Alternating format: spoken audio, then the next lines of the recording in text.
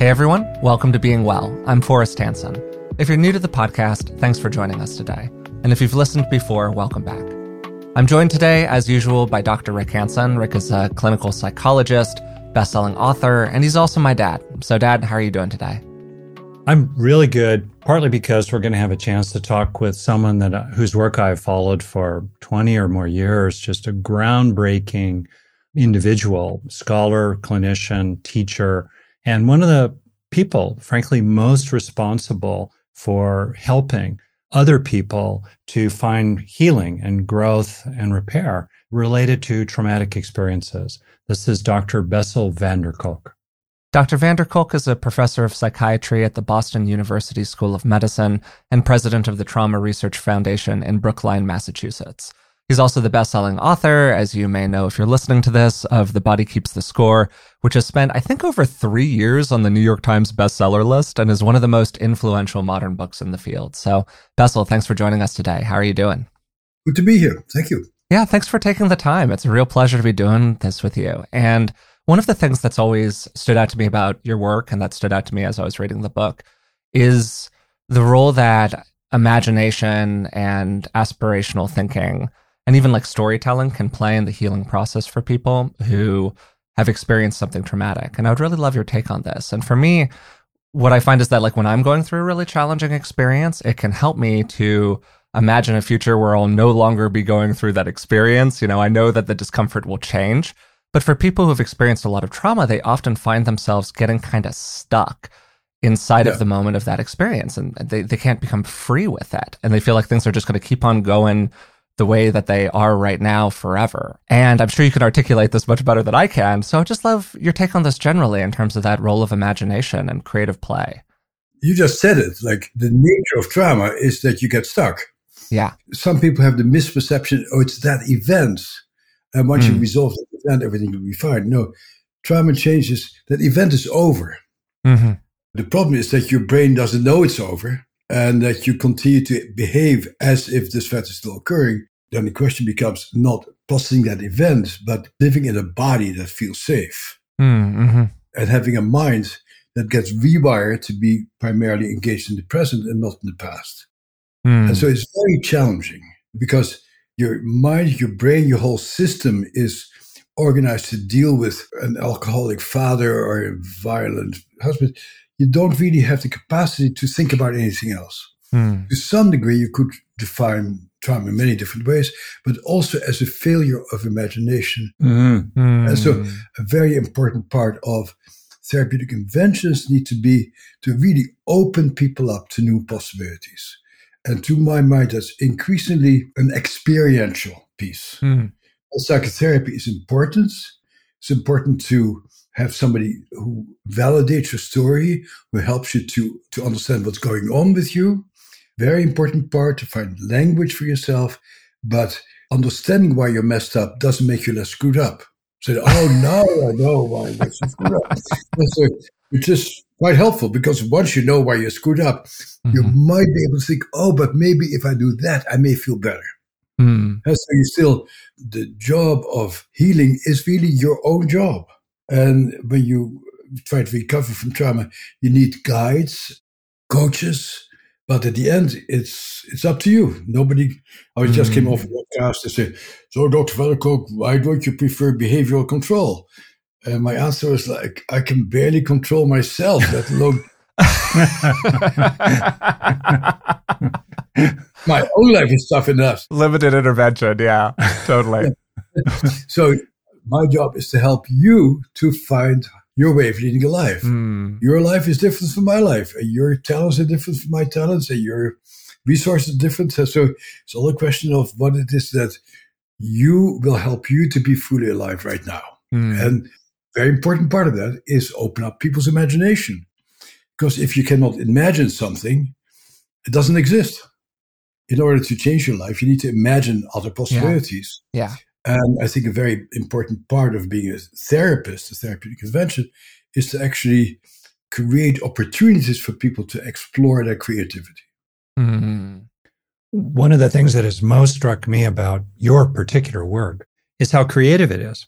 and how you, in a kind of parallel process yourself to what you're helping people do, have been willing, really more than I think any other major figure in the field, to draw on different forms and modalities of various kinds, psychodrama here, psychedelic assisted therapy there, many things in between. That's been really quite remarkable.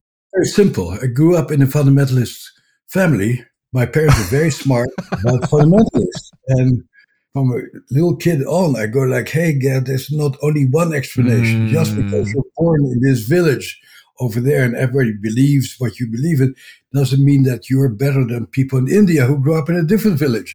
There are many ways of doing it. People have always tried to deal with trauma. And in every community, you find interesting healing practices. Right. Healing practice that you may apply in Gola may not be particularly good in New York City, And so you need to really see what do people need within the cultural context that makes sense to them. Right. So to engage imagination as this creative, reparative act, that involves agency. That involves, as you say, taking that initial responsibility for oneself, which is, of course, as you well know, really alarming in the beginning often for people because it was actually that agency sometimes that was punished and traumatized when they were young. Right. What have you seen about helping people light the pilot light, as it were? So there's many different ways of doing it. Where we start in our work is in embody self-awareness. To know who this creature is, to get to know this creature, to get to know what different things mean individually, to actually have a relationship to that creature who you are, and to be very aware of what uptightness feels like and how you can change it, and what happens inside of you, and what touch feels like, what breathing feels like, and to really, when you look at like for the ACE study, and when people find all these different things that go wrong after trauma, what they have in common is people not being in touch with their bodies and not honoring them. So they take drugs and they starve themselves and they don't sleep enough and they do all kinds of stuff. That are a sign of disrespect for your own body. And so learning how to really have a loving relationship with this creature, that you oftentimes blame for what has happened to you. Yes. And who you feel very ashamed of because that creature becomes so angry or so frozen or so scared that nobody else can do that for you. I can be compassionate with you and nice, but once I'm not around, you need to do it yourself. And so the big issue is, how do I feel myself? And so in terms of treatment, we're very much into helping people to feel who they are and at different stages, how they got to be the way they are, what it's like to change things. So we do breathing and touch to really help people to get a more loving relationship to themselves. And of course, all good treatments have that in common. IFS does that also. Somatic experiencing does it. And so they all have that core idea of your relationship to that creature who you are. So one of the things that you just alluded to there, Bessel, is internalized abuse of various forms that is very common in trauma survivors. You've told a lot of stories in your work about people who come to you and they start saying, well, I had a normal childhood or a happy childhood, or I had pretty good parents. Then you peel back the layers of the onion a little bit and it turns out that they were physically abused or sexually molested or whatever other incredibly painful experiences that they had to go through. And we've talked about this a little bit on the podcast in the past. So why is it, do you think, that people go through that process of internalized abuse and blame themselves for the bad things that have happened to them? Once you have a developmental point of view, there's nothing surprising about it. Huh?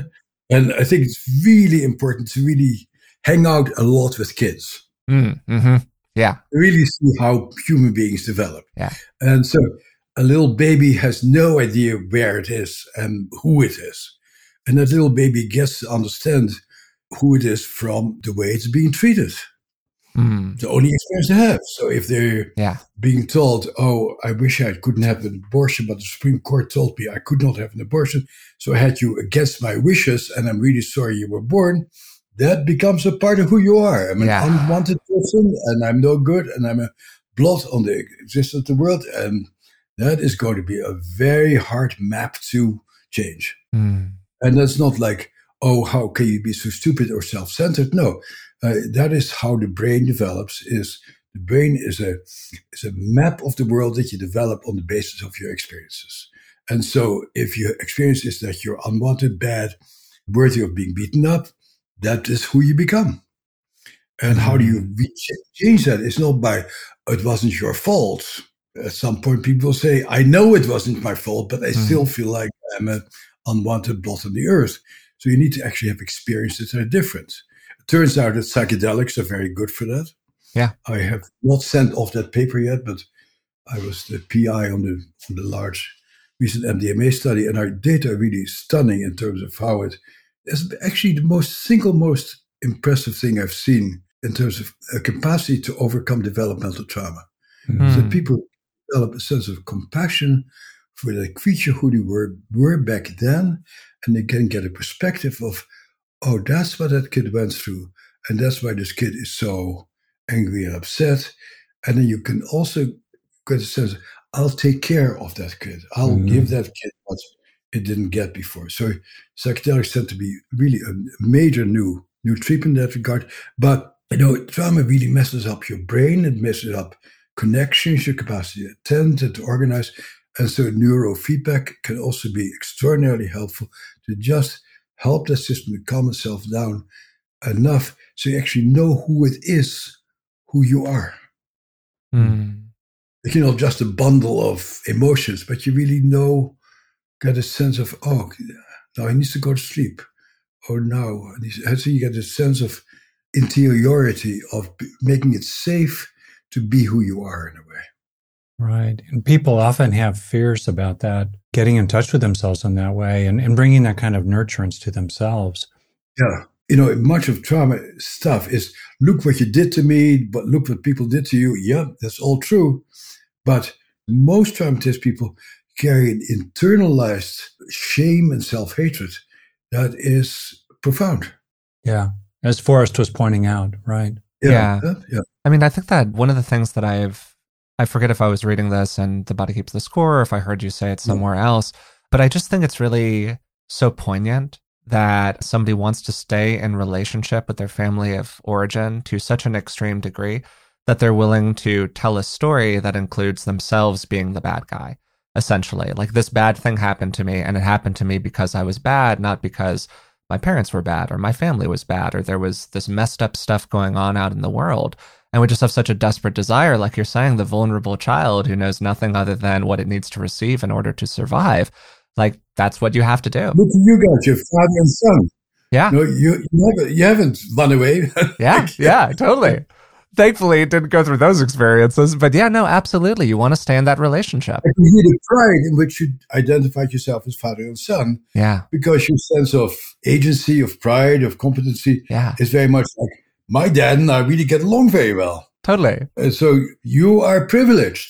Absolutely. Yeah. Of course, this feeling of belonging is such a fundamental human need. Yeah.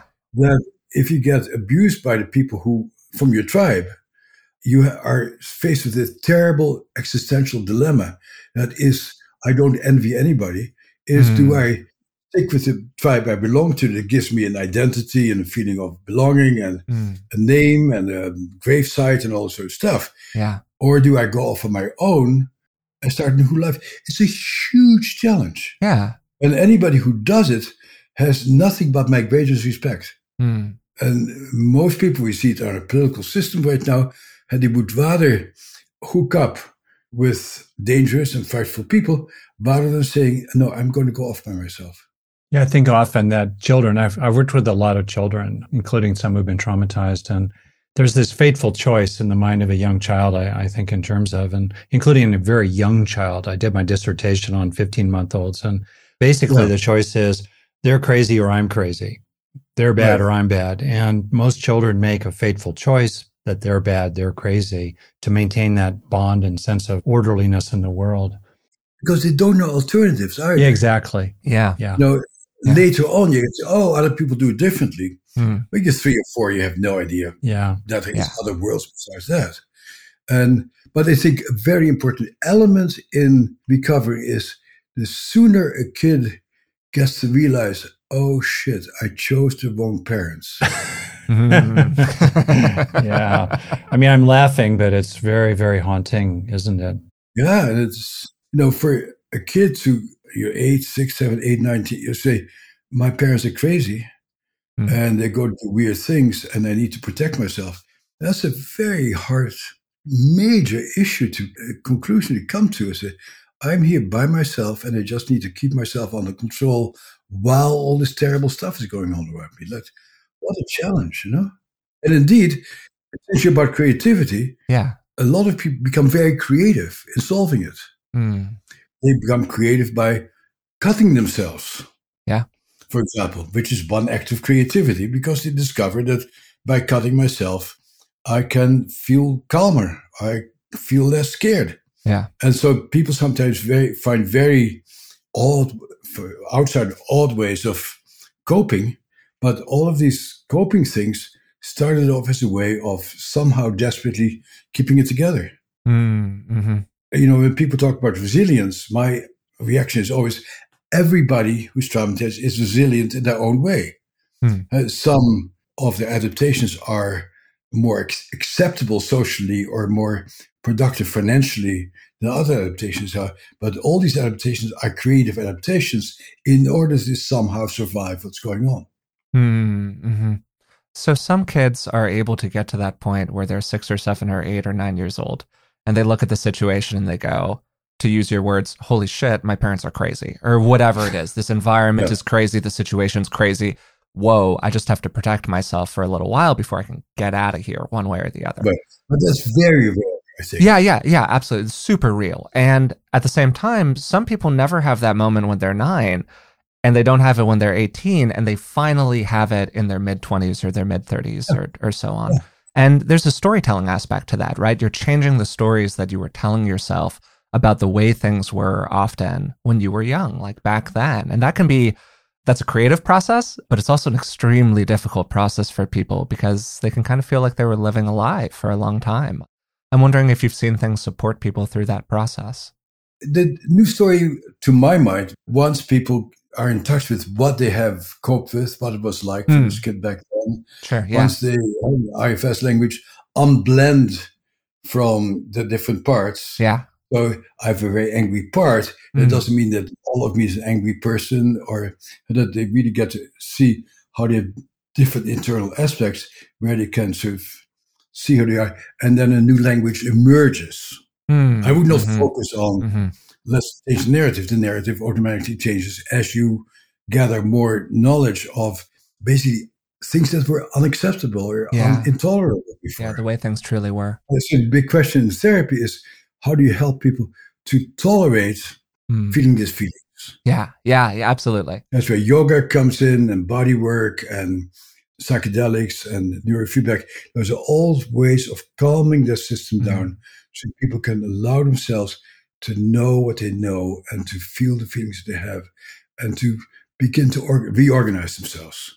And then the new language will emerge. You've been a real proponent of whole body approaches, and forgive my terminology here. And I mean in a sense that goes beyond mindfulness of the body, but actually engages expression of the body as a creative, imaginative act that's holistically integrative rather than fragmenting, because obviously fragmentation is such a painful consequence of traumatic experience. So, and I just kind of wondered if you got any pushback against those approaches, especially when you were innovating them in the beginning, and or what you've seen about these kind of whole body integrative approaches. People say all the time, oh God, he's really gone off the deep end now. I've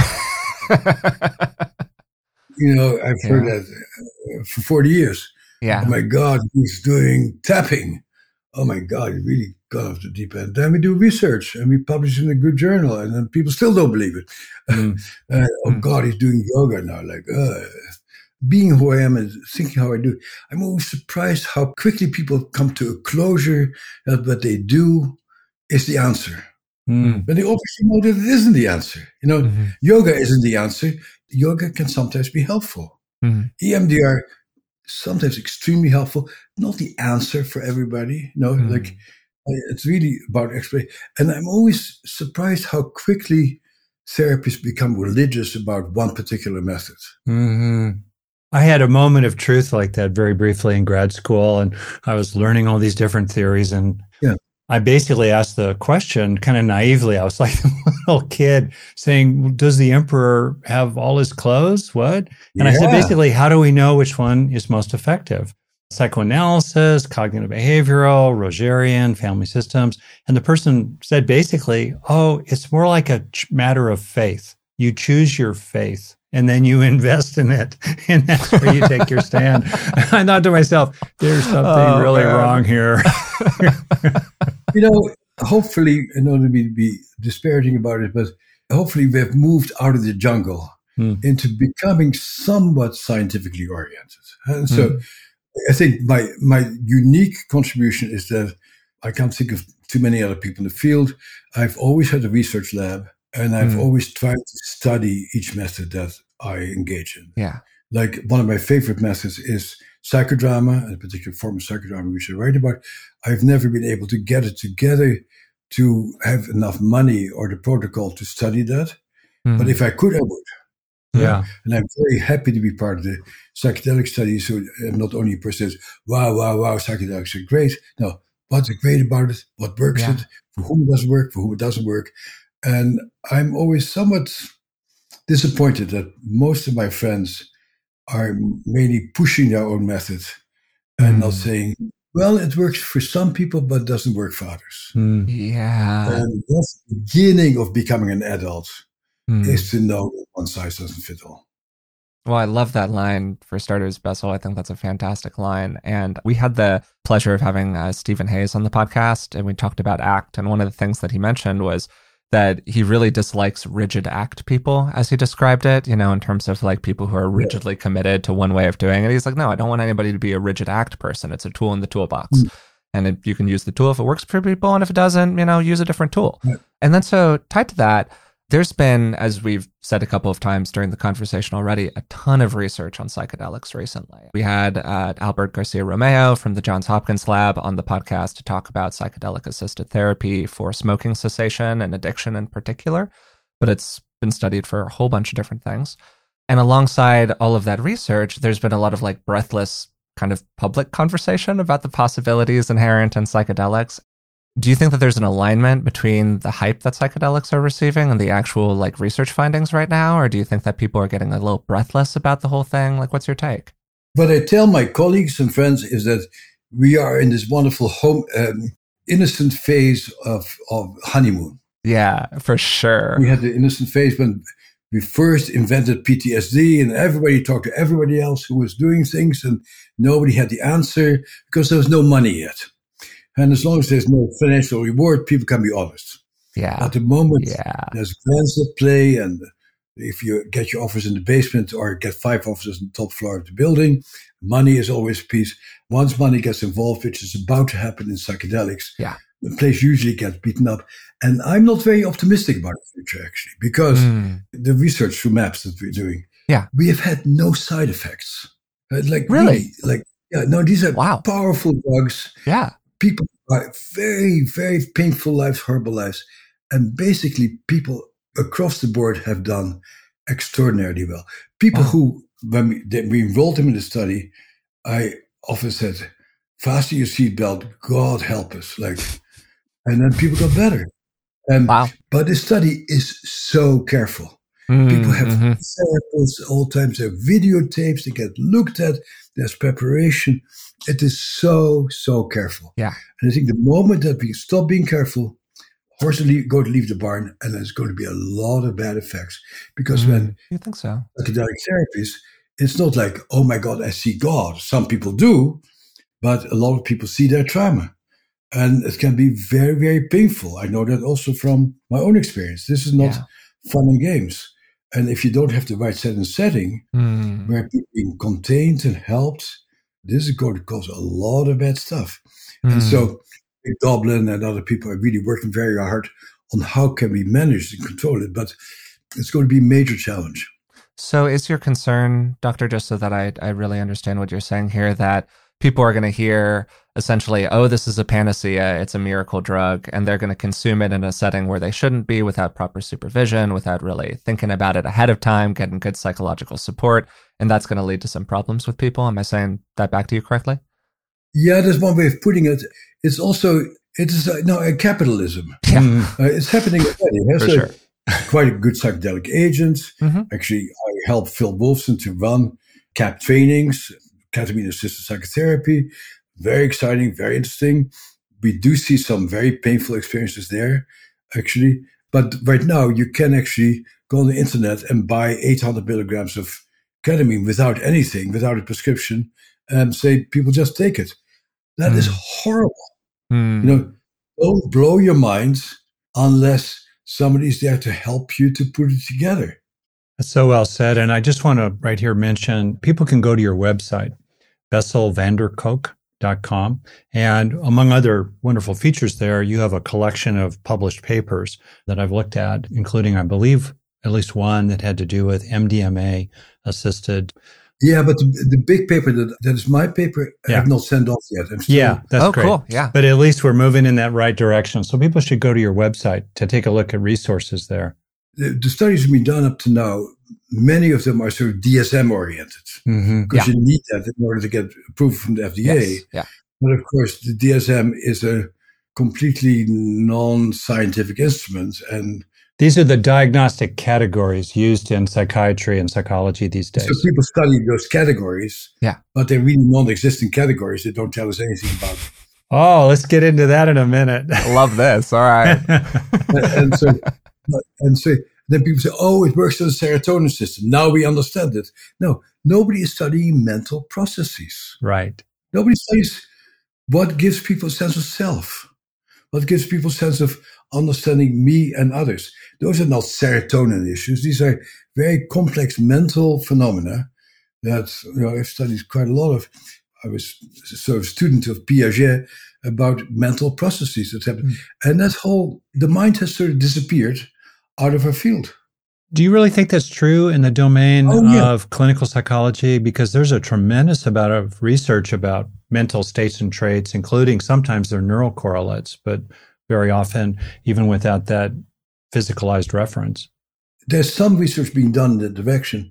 It doesn't get funded very well. And we have a lot of speculations about neural networks and mental processes, but they have not, in no way, shape, or form been nailed down. And what people find is not it's that particular chemical or that particular brain area. It's about the connection between all these systems. It's like the Webb telescope. Our mind is like, it is so complex with so many multiple layers. And so at this point, we're looking at the mind through Galileo's little telescope instead of through a Webb telescope. But people pretend like it's a Webb telescope. No, that's a lousy little thing. And there's almost nothing we can measure at this point. So I've got a question for you about this, Bessel, because do you think that 100 years from now, 200 years from now, people are going to look back on this moment in psychology, psychotherapy, mental health, choose your word, and just be like, these were people banging on drums, essentially compared to the tools that we'll have in the future? If we are around that long. Hopefully. Okay, yeah, totally. Betting on the come here. We'll take care of all these things. Huh? Yeah. If we would continue, we'll be laughing our heads off. We'll be talking about the way we talk about bloodletting. Leeches, the whole thing. I went to the dentist yesterday, and he knows exactly what's going on with my teeth. Yeah. We have nothing remotely close to that. The most sophisticated brain measurings have 100% of what my dentist has about my teeth. So we love technology. And technology, our brain scans have helped us to understand quite a few things. Yeah, we've come a far way. It's still that little Galileo telescope. For sure. Very, very dim view, One thing that's interesting when I think about the field of trauma work is that there was a strong emphasis, Alan Shore's work maybe 20 years ago, that really focused on the physicalization, the traces of trauma in terms of lasting impact on neural structure and function, which fed into a narrative, I will use that word, of a kind of frozen stuckness for people. Oh, it's in me now. Ugh, I'm stuck. And your emphasis on the mind and creativity and imagination and so forth really pushes against that narrative that somehow it's hardwired and you're stuck with it. No, it is hardwired. We need to respect that. Huh? Yeah. The degree, and we can see how hardwired it is because we see these brain abnormalities. Yeah. What we also see is that when people get better, the brain abnormalities don't necessarily accompany that. Exactly. There's some kind of network phenomenon that's beyond our measurement systems at this current time. So the brain is able to compensate to some degree about these abnormalities that occur as a result from trauma, but we also are capable of sort of rewiring brains in a way so that you still stay functional. And so Marty Teicher's work, which is so fascinating, has longitudinally looked at what happens to the brains of people who have been traumatized in different ways. And at the end, the people who have all right lives have the same brains, messed up brains, as the people who don't have all right lives. But they have tiny little connectivity things that is so sophisticated at this point that I think only Marty's lab and 2 other labs can actually study this because it is such a subtle little connectivity issue. And fundamentally, it creates a kind of hopefulness that even if certain structural issues remain, we can shift in our functionality neurologically, and also we can shift in forms of connectivity, network phenomena that are emergent properties of the nervous system and full of hope. But to my mind, even more important, there are things that we can measure. Yeah. How people process information. There's ways of looking, are kids quiet and able to concentrate, or are they not? And so there's ways of measuring how people change. And I think we should, instead of relying on these fictitious DSM diagnoses, we really should look at mental functioning. Yes. And the capacity to make decisions, the capacity to organize your life. And they generally don't get studied much. I know. Sense of self, well-being. Yeah. Sense of you, how are we connected? How do you feel safe with you? How do we stand up to you and still have a relationship with you? Those are pretty damn important things, On the one hand, it is true. There's a tremendous amount of research in the psychological journals about the mind, thoughts, feelings, different capabilities, the development, the cultivation of traits like mindfulness or self-compassion. On the one hand, on the other hand, my friends who are physicians and researchers definitely say exactly what you're saying, that the funding is so much greater for anything that seems hardware specific, as it were. And that's a big issue these days. I did the first neuroimaging studies of PTSD. I still am involved in doing stuff like that. I love the neuro piece, but boy, know your limitations. And also know that is not really what at the end is going to determine what helps people. It's really clinical work. So, Bess, I'll just ask you a question about this. We recently did an episode focused on diagnosis, how the DSM works, how people get diagnosed for various ailments, all of that stuff. And as part of that, we gave a lot of caveats about the nature of these different labels, whether they are categories or labels at all, or whether it's better to kind of just think about them as different sort of kind of tendencies that people have, and so on and so on. So we're pretty diagnostic light on the podcast in general. But I think that you used a phrase a second ago about the DSM where something, to poorly paraphrase you, is something along the lines of these fictitious diagnostic categories. I don't want to get too in the weeds here because most of the people who listen to this are not psychiatrists, but would you mind expanding on what you mean by that? Well, I was, by luck and by longevity, part of this process. Yeah. So I'm training at this Harvard hospital many years ago, and people are beginning to find some drugs that seem to change depression. Around the same time, people are beginning to know something about brain chemistry, and we get the technology to look at brain chemistry. And so we have 2 new technical things. And then we created DSM. And why did we create it? Actually started off as research diagnostic criteria, so that if we study the effect of certain antidepressants, a laboratory in Los Angeles and in Boston and London all sort of measure the same thing. And so we started to do drug research at the time that we thought that drugs really would make a big difference. And so now we have an agreement about what do we call for certain behaviors. So we cobbled together something with and we have no scientific data, but we have little committee meetings of people who treat these patients, and we sort of come to a consensus, not on the basis of scientific stuff, but on sort of clinical immersion. But that looks like a category that more or less belongs together. Yeah. And so DSM comes out, and Bob Spitzer writes in the preamble, this is just an attempt at categorization. It is too inaccurate to ever be used for insurance or forensic purposes. That paragraph disappears in subsequent editions, and now people believe that these lists of symptoms actually are a disease. No, we created this very goodness of our intellect and our minds in order to see what drugs would work for what particular symptoms. Now it turns out that these drugs are not particularly helpful, but it also turns out psychiatry has become a bunch of drug pushers who don't know anything about anything else anymore. And so psychiatry sort of committed suicide as a profession.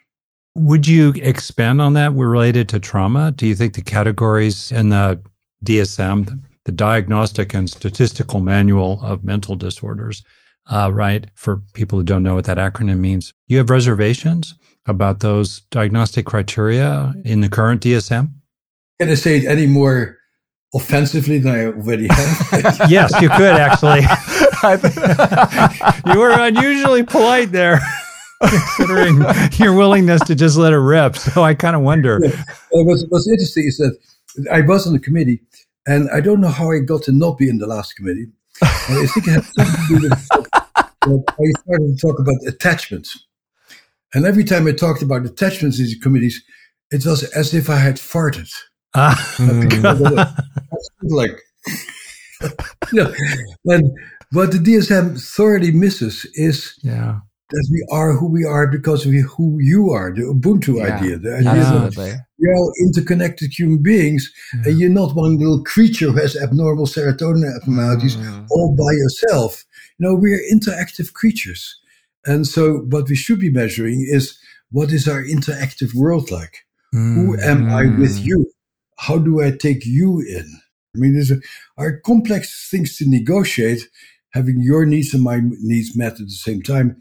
And you need to be a fairly high-functioning person to be able to do that, unless you have a hierarchical attitude where what the boss tells you is always right and everybody else is always wrong. And we go back to the old patriarchy.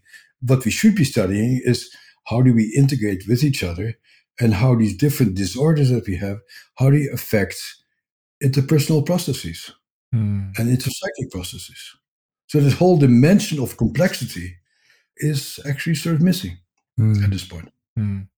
We'll shake our heads. If the planet survives 50 years from now, we'll go like, oh my God. I mean, talking about like a major moment of collective challenge and forming new relationships with people and the ways that show up in practice in the world. We've all been through quite a bit in the past couple of years with the pandemic and immense social division associated with it. And one of the things that you've said in the past is that sometimes with certain kinds of collective forms of trauma, they can be easier to weather in some ways because they happen in relationship. We're all going through the same thing. We all understand that it sucks. An example of this might be 9/11 in the United States. Like, oh my God, we all witnessed this thing. I'm not a fan of this collective trauma thing. Because 9/11 is very different from when you live in Kansas. Absolutely. That's completely different from living underneath the World Trade Center and losing your spouse. Same thing with the pandemic. Yeah, totally. Radically different experiences of it. If you're an immigrant living on nothing, with 15 people in a room, and people are dying. There's over 1 million kids who lost their caregivers during the pandemic. I don't want to say I'm on the same plane being inconvenienced by. This is so good, Bessel. I am so happy you're bringing this. Yeah, no, I couldn't agree with you more strongly here. I'm so glad you're saying this, Bessel, because I think that it's exactly how I feel about it personally. So just selfishly, thank you for affirming that. I'm not saying anything that is like, oh God, that's like E is MC squared. No. Yeah. I just want to say it's like, it's duh. It's straightforward. I totally agree with you. And I guess that part of what I'm wondering here is that obviously a major feature of the pandemic has been people really arguing about whether or not we should be taking the pandemic seriously and essentially denying people's reality, denying the severity of their experience, which has been just enormously painful for so many people who have gone through incredibly challenging, incredibly painful experiences, of course. Yeah. And I'm wondering how you think that aspect plays into this whole thing. I think the big issue is our politics is increasingly mirroring the dynamics of an abusive family, where what you see is not true. We follow the meanest, nastiest person. We call other people enemies. If you spell the truth, you get bomb threats, or people come to your house and do terrible things. And the truth can no longer be spoken. And I think that I ascribe the success of my book to the fact that our society is replicating an abusive family right now. Yeah. And that people are really trying to see some light because it resonates with so many people because they grew up like this. And my sense is also the people who adopt these lies and these alternative realities, the only way I can see how people do that is because they come from abuse. And so when the previous president threatens people and tells people to kill each other, they go like, oh, that's just like my dad. And my dad was a very powerful guy. I want to become just like him. So we are really reliving the abuse in our political systems. And is gross inequality in society bad for people? Duh.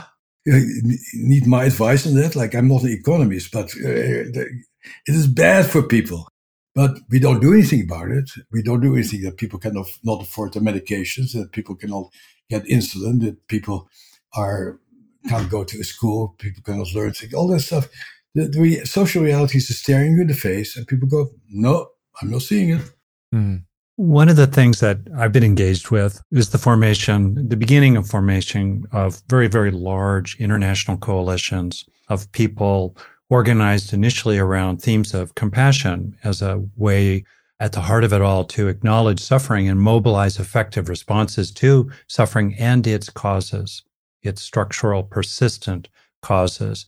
And one of the things that has struck me a lot is that I have some business background, is that people who are business people will compete fiercely at the street level, but cooperate intensively at the political policy level. They will pool hundreds of millions, billions of dollars internationally a year toward maintaining profit and power. And yet it's the opposite for many, many pro-social organizations. They will be very friendly, casually, informally, but they almost never pool resources at scale that's large enough to actually make a significant difference over time in things, for example, like child poverty rates.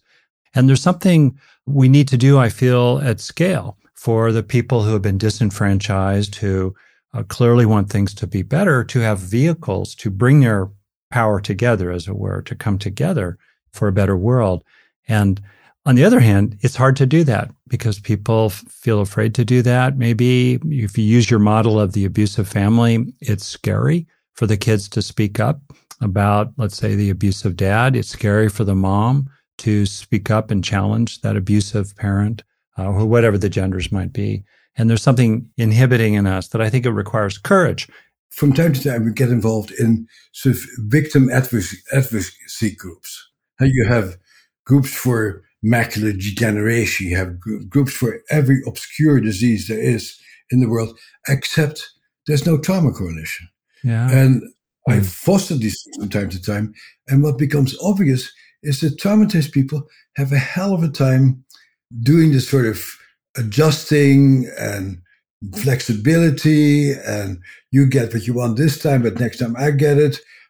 The trauma lives on in them, and the trauma really makes it very hard for them to make compromises and to stay goal-directed. And there's also always a lot of hurt feelings because the trauma keeps sort of interfering with people effectively subsuming their ego or their needs or their systems under a larger thing, because the trauma really interferes with that. It's a very huge issue, of course, because the number of people who could form an effective coalition is in the millions. Billions worldwide. Yeah, exactly. Yeah. What I see as kind of like themes in this conversation that we've been having so far is that we have this rigidity on the one hand, this kind of frozenness, this stiffness, hierarchical structures, authoritarian structures also sometimes have this rigidity inside of them. And then on the other hand, we've got this flexibility, imaginative processes, ways of seeing the world in a new light. And as you were saying for a second there, Bessel, people who have been through very, very difficult experiences, as we've said over and over again, have a hard time moving into those more flexible, imaginative spaces for a whole bunch of different understandable reasons. They were unsafe, they were punished for them, whatever. What have you found tends to support people in like initially resourcing themselves to be able to engage some of those processes or take on some of those interventions? Well, I go back to this resiliency issue, is that everybody finds ways of surviving. Yeah. And I started that. How have you managed with this? Then you come into another really interesting observation, is that most of the great changes in the world for the better have been made by traumatized people. You know, when you read the biographies of Isaac Newton, for example, oh my God, what horrendous childhood he had. So he escaped into mathematics. Oprah Winfrey, Nelson Mandela, Bishop Tutu, now on and on and on. If you come from trauma, you also come from a position, hopefully, where you say, the world cannot continue to go on the way it is. And you know, if you come from a really enjoyable family, maybe you guys, you hope to change the world, but you don't. If you come from a nice family, there's no urgency to change the world because you'll be okay anyway. Yeah, pressure isn't the same. Trauma is also a tremendous impetus to change the world. For example, after the Second World War in Europe, one damn world war after another, killing millions of people, they said, we need to have income equality. We need to have social security. And Europe totally changed as a result of the Second World War, following Roosevelt's hope for America. Too bad Roosevelt died too young, so he never got to implement in America universal healthcare, universal education. But those ideals came as a result of the Second World War of people saying, man, we are just committing suicide. We cannot go on this way anymore. And of course, America right now, we are in some ways committing suicide. And I wonder whether when we're going to wake up and say, guys, we are killing ourselves. Do you think that knowing that, just like knowing that story of the ways in which people are able to persevere and overcome and create powerful things out of those experiences, do you think that that helps them? Or do you think that more of like a felt experience is necessary? I think I see a lot of people, and I see it in my world also, who really use their own trauma to become altruistic and to try to change school systems and mental health systems. But you need to be in touch with it. Yeah. And as long as you say, oh, this person is just crazy, they're starving themselves and they need to feed them, or this person is crazy, they mutilate themselves, and don't understand what this is for, then you will condemn people and you will not open it up. But if you start celebrating, like, wow, you learned that starving yourself makes you feel calm, what else can we do so that you can actually keep your body alive and feel safe at the same time? But as long as you don't understand what this is about, people tend to be punitive. And our society is very complex. We see amazing compassion side by side by amazing punitive systems. Our society is still flexible enough and hopeful enough that in the midst of all this stuff that's happening, there are thousands of people and organizations who are really doing amazing things. Yeah, the thing that has struck me in America, I grew up in the 60s and 70s. I saw tremendous, powerful social change. Environmentalism, civil rights, women's rights, gay rights, so forth. And then it kind of petered out or stalled out. And one of the things that I've come to realize is that the personal does not necessarily translate to the political. What I mean is we've also had, I think, a lot of development of psychological mindedness. There have been some excesses there, but when you name people like Oprah Winfrey and others, there really have been a lot of Jack Kornfield we talked about just before we started. There have been some good developments. And meanwhile, we've seen the rise of authoritarianism in America, and a third of the country thinks that an authoritarian sociopath is a really good idea to put in charge. What? And it just does seem to me to underline the point again that to translate the personal to the political at scale, the scale we're talking about, we need to have these millions of individual, wonderful organizations and people coalescing around some common cause and pooling our resources together in some meaningful way that's sustainable toward that common cause. To me, that's the X factor that's really necessary for major lasting change. Mm. Yeah, and for that, people need to be able to deal with their shame and somehow be able to articulate their experience. But of course, the moment you say, I was abused as a child, that means it's the same as I'm a very damaged child and I come from a damaged place and I'm a very damaged person and I'm not as good as you are. And then you get in this deep issue of shame. And that's, I think, where therapy can be helpful. Instead of being ashamed about surviving, you can actually say, wow, that's pretty amazing that I survived this, actually. Yeah. And that just feels like a fantastic resource for people that they can lean on. I think that's the process of really, I think self-compassion is a critical, or at least a part of that really has your best interests in mind, that really looks after you. Yeah. Well, I think that's a fantastic note to just end our conversation today on. Bessel, thank you so much for doing this. It's been a real pleasure to talk with you. And I'm just really enjoyed where we went during this conversation. We talked about so much that I didn't expect to talk about, but it was just thoroughly fantastic to be with you. Keep up the good work. It's great. Thank you. Thank you.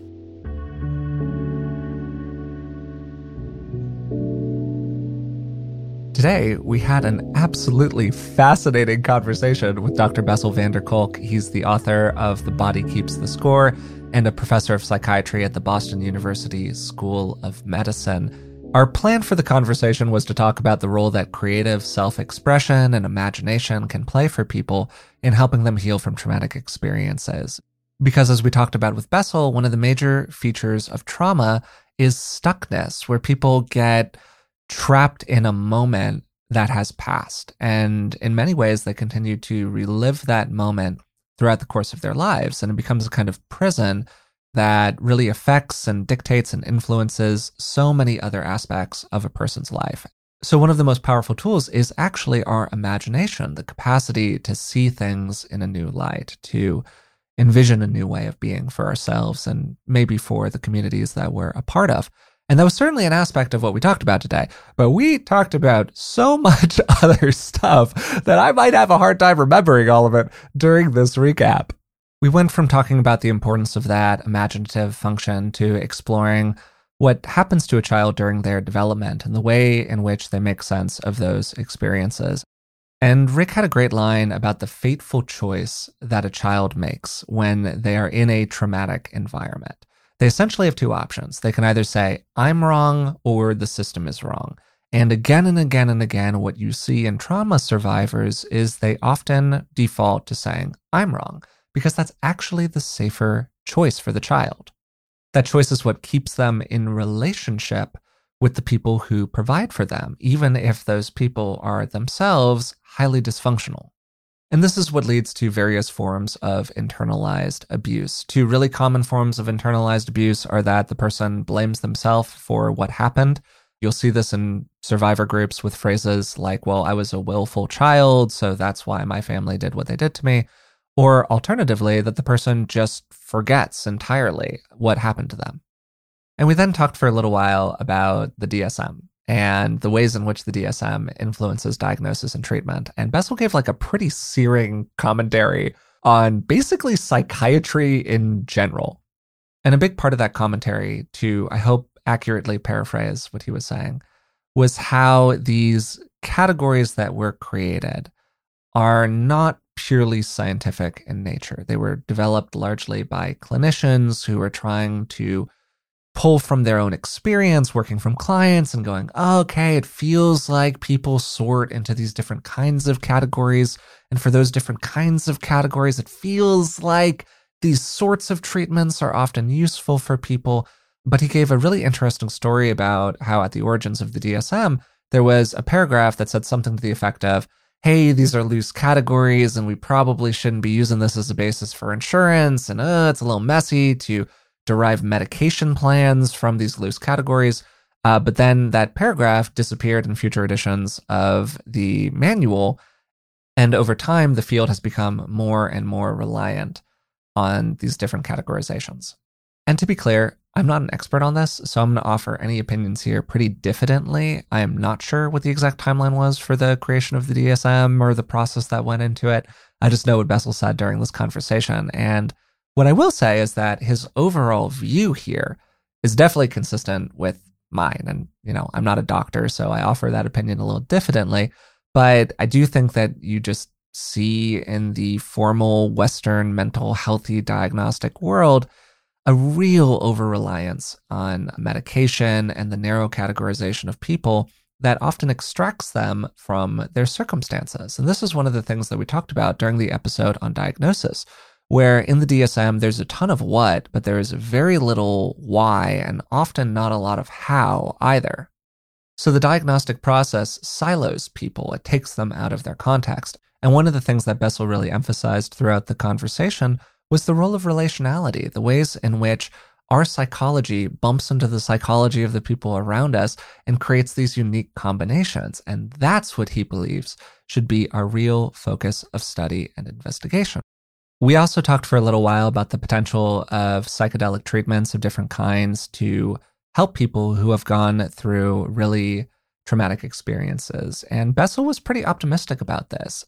He's currently involved with a study that has not been published as of the recording of this, but it might have been published by the time that this episode airs, where he said that some really fantastic results were found for people who participated in this MDMA-assisted psychotherapy research. And that's consistent with my understanding of the research that already is out there, that people have seen some really fantastic results. And at the same time, I asked him, hey, do you think that our actual level of scientific knowledge right now about psychedelics lines up with people's hype and hope for what these substances could do for them? And his response was that we're currently in the honeymoon phase with psychedelics, and he definitely has some real concerns that once they're extracted from these very careful study environments where this research takes place, and they enter the wild west of both the Western medical model of prescription and payment and funding, and the money gets involved, as well as people just hearing these stories about the ways in which others have benefited from the use of psychedelics and go, oh, I could just do this on my own time without any supervision. He's really concerned that we are going to bump into some problems. Then, really interesting part of the conversation, we talked about collective traumatic experiences. And I used the phrase collective trauma, which is a phrase that's just kind of in the space these days. I've got mixed feelings about it myself. And Bessel really pushed back on that phrase because his point was, I think, a really well taken one, which is that we all have unique and different experiences. So even if we're kind of sort of going through the same thing, we're not actually going through the same thing. And there are actually ways in which the superficial similarity of our experiences can stop people from really getting the differences. So let's say you have two people who both went through the pandemic, right? And one of them had an experience kind of like mine.